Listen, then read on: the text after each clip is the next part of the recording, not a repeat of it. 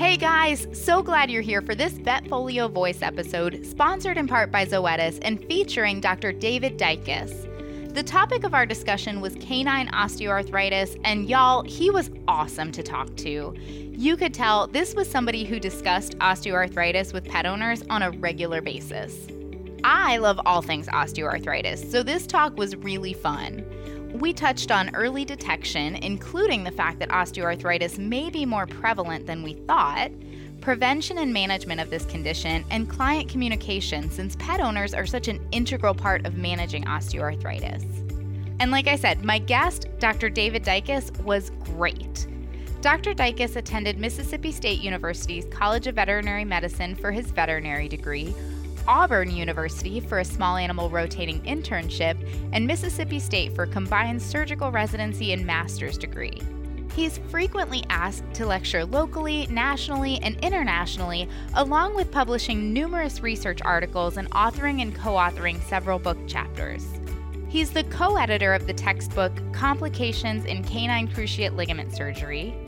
He's on faculty for AO, an organization whose name I will not even attempt to pronounce without significant coaching, but who Wikipedia tells me is a nonprofit organization dedicated to improving the care of people with musculoskeletal injuries.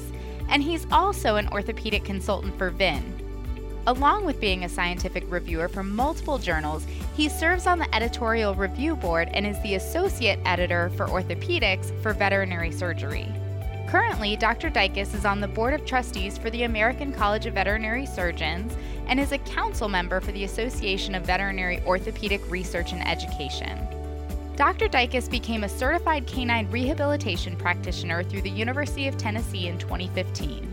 He's the director-in-chief of orthopedic surgery at Nexus Veterinary Bone and Joint Center, where he focuses on total joint replacement, complex and minimally invasive fracture repair, as well as angular limb deformity correction, 3D implant printing, and arthroscopy.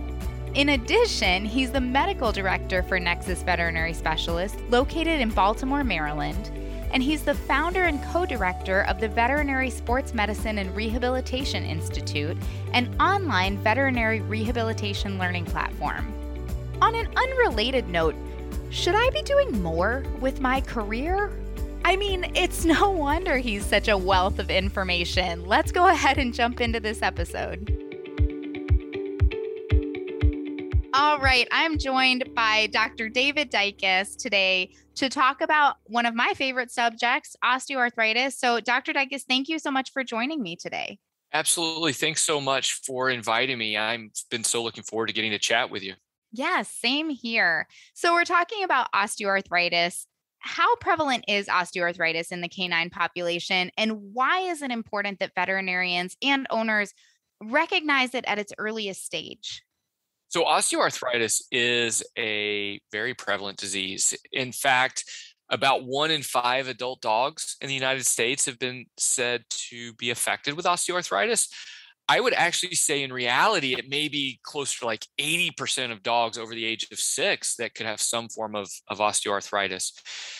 Many owners, pet owners, and even some veterinarians have this mentality that osteoarthritis is really just an old dog disease.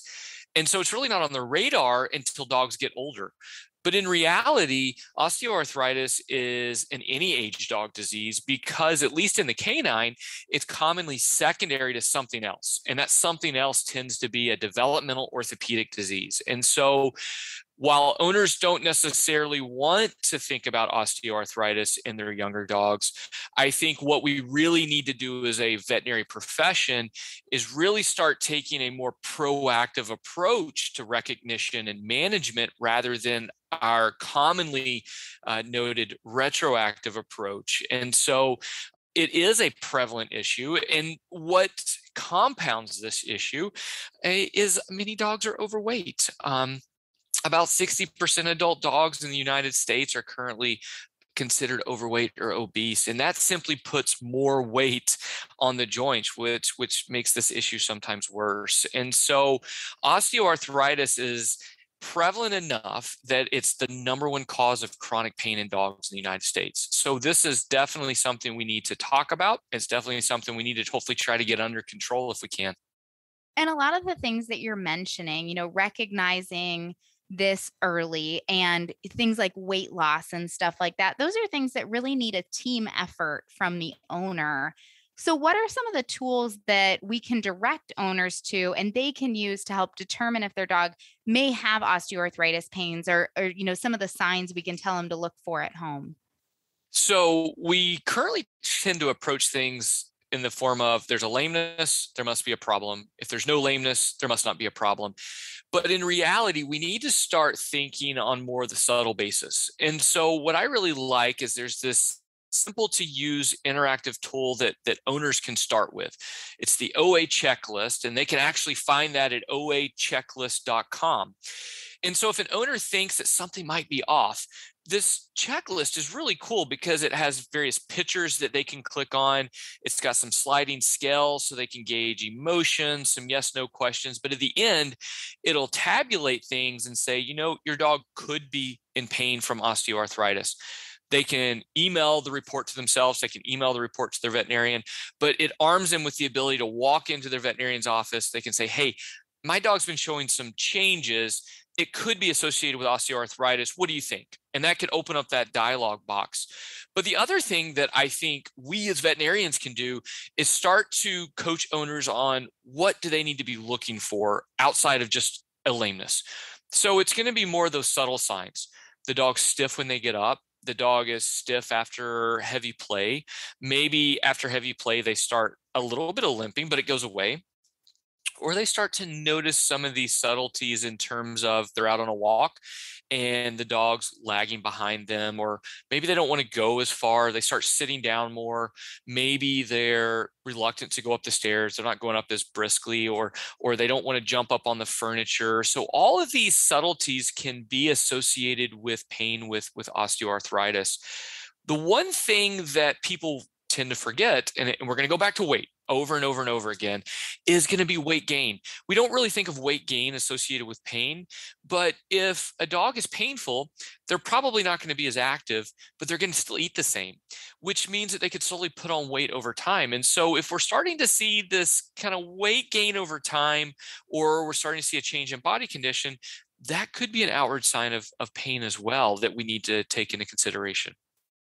Absolutely. And to have owners go and complete this checklist and, like you said, kind of open that dialogue, we need to make sure that we're educating them about the potential for osteoarthritis. So, what can we as veterinarians do to teach our clients about osteoarthritis and have them looking for these things before it becomes a problem?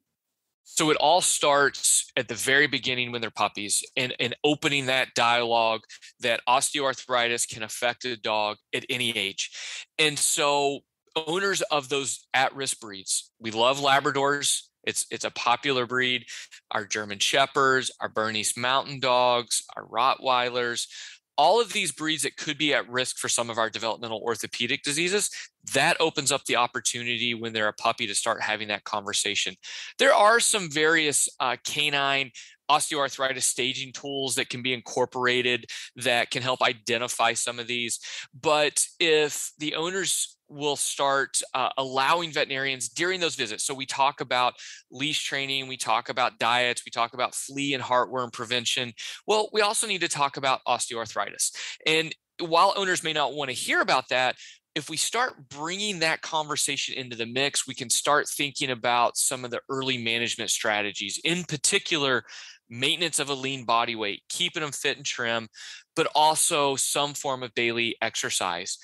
And socialization, playing in the backyard, going to the dog parks, those are great socialization. That's great playtime. That's not exercise. Exercise is getting the dogs out and taking them on a walk. And so it allows us to have that conversation about leash training, the appropriate way to walk with a dog, and then start at the early stages of incorporating that as just part of the daily activities. And so promotion of a lean body weight, daily exercise, and starting that open dialogue and discussion when these dogs are very, very young. Yes, and you're talking to a Labrador person. So absolutely starting it young and making sure we're staying on top of it because it can have such a profound impact on their quality of life over time. Can you talk a little bit more about if a dog does have osteoarthritis and is in pain, how that affects their quality of life? So if these dogs are in pain and it's getting missed, that's going to lead to this just nasty downward vicious cascade of events. So if we have a dog and an owner that love to be active together and the dog's painful or the owner perceives the dog's painful, they're going to be less active. Well, that's going to have a direct effect on the human animal bond. But also for the dog, being overweight because they're going to start eating the same, but they're not going to be as active. That's going to lead to worsening progression of osteoarthritis. But at the same time, there's this really just toxic environment in the joint. So the cells that make up the cartilage, they're not getting the nutrition they need. The waste products that are being produced, it's not getting evacuated from the joint. So what's going to happen is we're going to lead to this very toxic environment. We're going to see the production of joint fluid. We're going to see the joint capsule becoming distended. We're going to see periarticular fibrosis develop. That's going to lead to a loss of range of motion.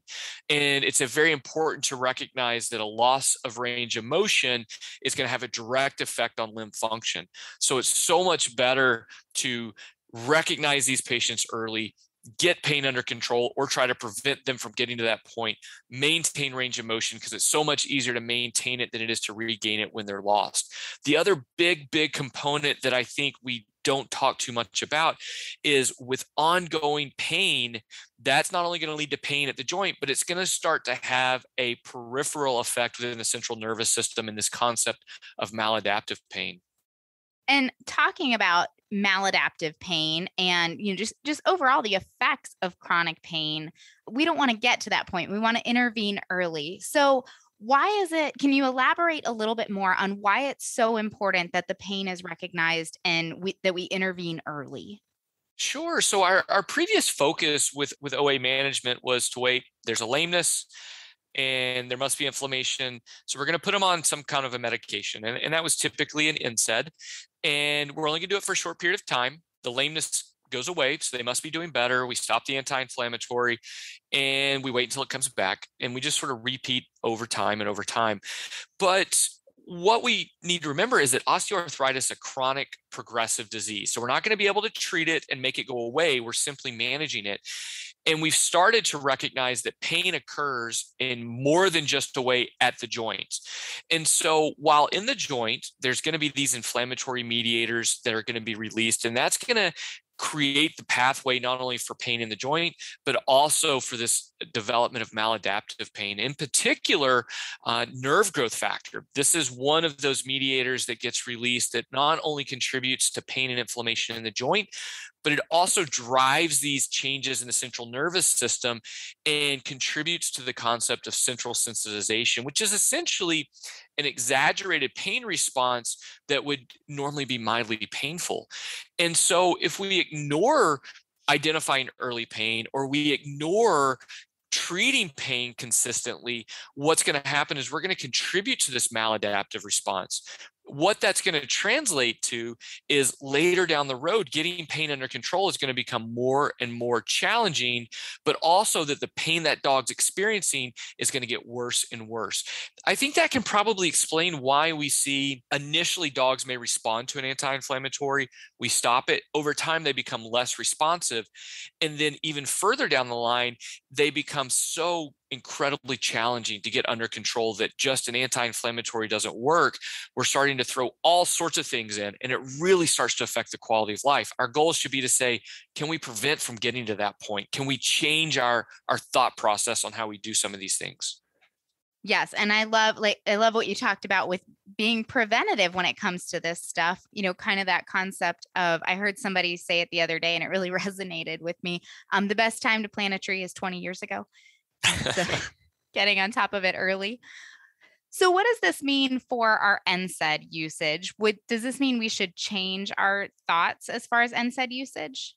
I think so. I think we need to start thinking of this a little differently. And rather than getting pain under control and then stopping and ignoring it, I think we need to get pain under control and then tell owners or educate owners that because this is a chronic progressive disease process, maybe we need to try to treat chronic pain daily and give the central nervous system a chance to try to recover and maybe minimize that maladaptive pain response. And so maybe it's a better idea to think about long-term daily anti-inflammatory use, of course, under the guidance of a veterinarian with routine monitoring and using the prescribed dosages.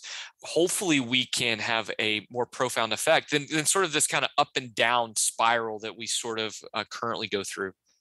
And this next question has to do with my favorite word when it comes to osteoarthritis management, and that's multimodal. We keep hearing about a multimodal approach to managing osteoarthritis. Why is it important to take that type of approach? Well, in general, osteoarthritis is very complex, and we still don't fully understand the pathophysiology of it, but there's lots of different tissues involved. So let's take the stomach, for example. There are lots of different cell populations there. They all have their own function, but collectively the stomach functions as a stomach. Well, let's think of the joint like an organ. There's other tissues than just the cartilage. We beat up on the cartilage all the time when we talk about osteoarthritis, but we fail to sometimes think about the synovial lining, the joint capsule, the periarticular fibrosis, the central nervous system, the subchondral bone. All of these play a role. There's certainly a crosstalk amongst all these tissues that play a role in contributing to not only the inflammation, but the pain. Because it's important to remember that cartilage is both avascular and aneural. So none of the pain is actually coming from the articular cartilage. It's coming from those other tissues. And so we see the introduction of other things to try to get pain and inflammation under control. One of those that I really love is going to be rehabilitative efforts. So that way we can maintain range of motion, maintain tissue extensibility and flexibility, and also help keep pain under control. There are other oral medications that we can use. There are human pain medications such as amantadine that could be considered. Many veterinarians have also started prescribing gabapentin.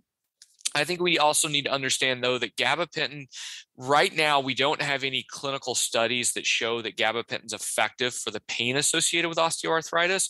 But I do think it shows that we're starting to recognize that central sensitization and maybe considering the neuropathic pain relief effects of gabapentin. Other things that can be considered, intra-articular injections to help with pain and inflammation. But the biggest thing, getting weight under control, getting weight off of them, instituting a daily exercise plan. But we cannot get weight off of dogs and we cannot institute daily exercise plans if they're in pain. We've got to get that under control. If we don't get pain under control, nothing else matters. We're not going to be able to achieve any of our goals that we set out for ourselves in these patients. And as you mentioned, this is a progressive chronic disease. So, as the osteoarthritis progresses, are there certain treatments that become more important or that we should focus on more? So we really have never characterized the actual flow of osteoarthritis in dogs, but we are going to go into the assumption it's somewhat similar to people where we can have this ebb and flow concept, meaning we can have periods of good times where we know they've got osteoarthritis, but they're not directly affected at that moment, versus periods of exacerbations or flare-ups where they've got osteoarthritis and they're affected at that moment. Unfortunately, where we tend to have and see most of these dogs is during those flare-ups. And then we usually treat the flare-up and get it under control, and then we stop everything. But in reality, what we want to do is establish a baseline, and that's keeping pain under control. So that may incorporate our weight control, our daily exercise. There could be the introduction of various joint supplements, our daily kind of low dose or chronic use anti-inflammatories to keep pain under control. Coach owners on how to identify a flare-up, a sudden change in activity, or a slow change over time, meaning they start to see these behavioral changes creep in. That could indicate a flare-up. And when we indicate that flare-up, we take a step back from the daily exercise and we say, how do we get this under control? Maybe if we're going at a lower dose of an anti-inflammatory, we need to increase that dosage as long as it stays within the recommended range. Maybe we consider an intra-articular injection, and then we put them into a formal rehabilitation program. And the goal there is to help get that flare up under control, but maintain range of motion while they can't be as active as we would like them to be. Once we get that flare up under control, then we go right back into sort of that baseline management scenario. And that way, hopefully we can prolong the life of the joint as long as possible, because with osteoarthritis, the end point is failure of the joint. And so if we can keep pain under control, we can keep range of motion, and we can keep muscle mass, I think we can hopefully prolong the joint a little bit longer so that these dogs can have a better quality of life. And also think about those older dogs that come in, they've got osteoarthritis and nobody's really ever done a lot with them. And so they're like these walking tight rubber bands. And so if we can just get that pain under control, get them into the hands of a rehabilitation therapist that can really stretch them out, I've seen them become so much more comfortable when they get hands-on and when they get a little TLC to really get that pain under control. So we don't want to just kind of throw it under the rug and say, well, they're older, this is sort of what it is. Let's get aggressive and get pain under control and see if we can loosen them up a little bit and see if we can get a little more life back in them and improve their quality of life. Absolutely. Absolutely. And in bringing up the concept of flare ups, we've talked several times about early intervention when it comes to these things. Are there things that owners can do at home to help determine if a flare up might be occurring or beginning to occur so we can intervene as soon as possible? So absolutely. One of the things can simply be is keeping the mental checklist. This is where your dog's baseline is. Now that may change over time, but if they start to deviate from that baseline, then that could indicate a flare up. But people are busy. and so sometimes keeping that mental journal is tough. And so I say, well, take it a step further. Actually create a written journal.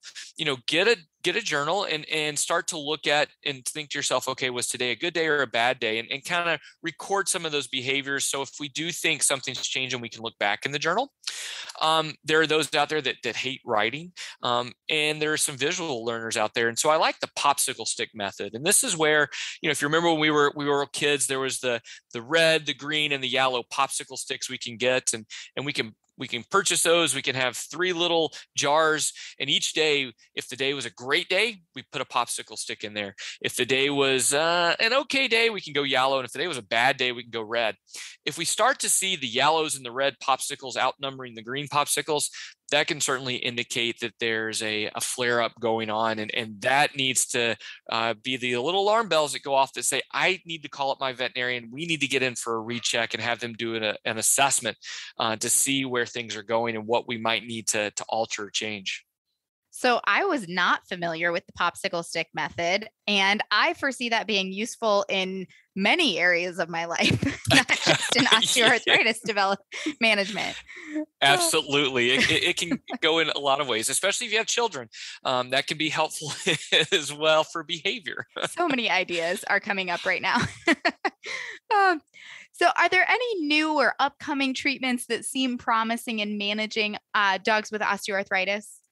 So there are a few. There are 2 that I see as being beneficial. One of them is an intra-articular injection to hopefully decrease the synovitis. It's the injection of a little radionucleotide. But one of the other big ones at play is going to be this anti-nerve growth monoclonal antibody therapy. And this is really cool because the goal is to help reduce nerve growth factor within the joint, to help minimize pain not only at the joint, but to also reduce the contribution of nerve growth factor leading to maladaptive pain.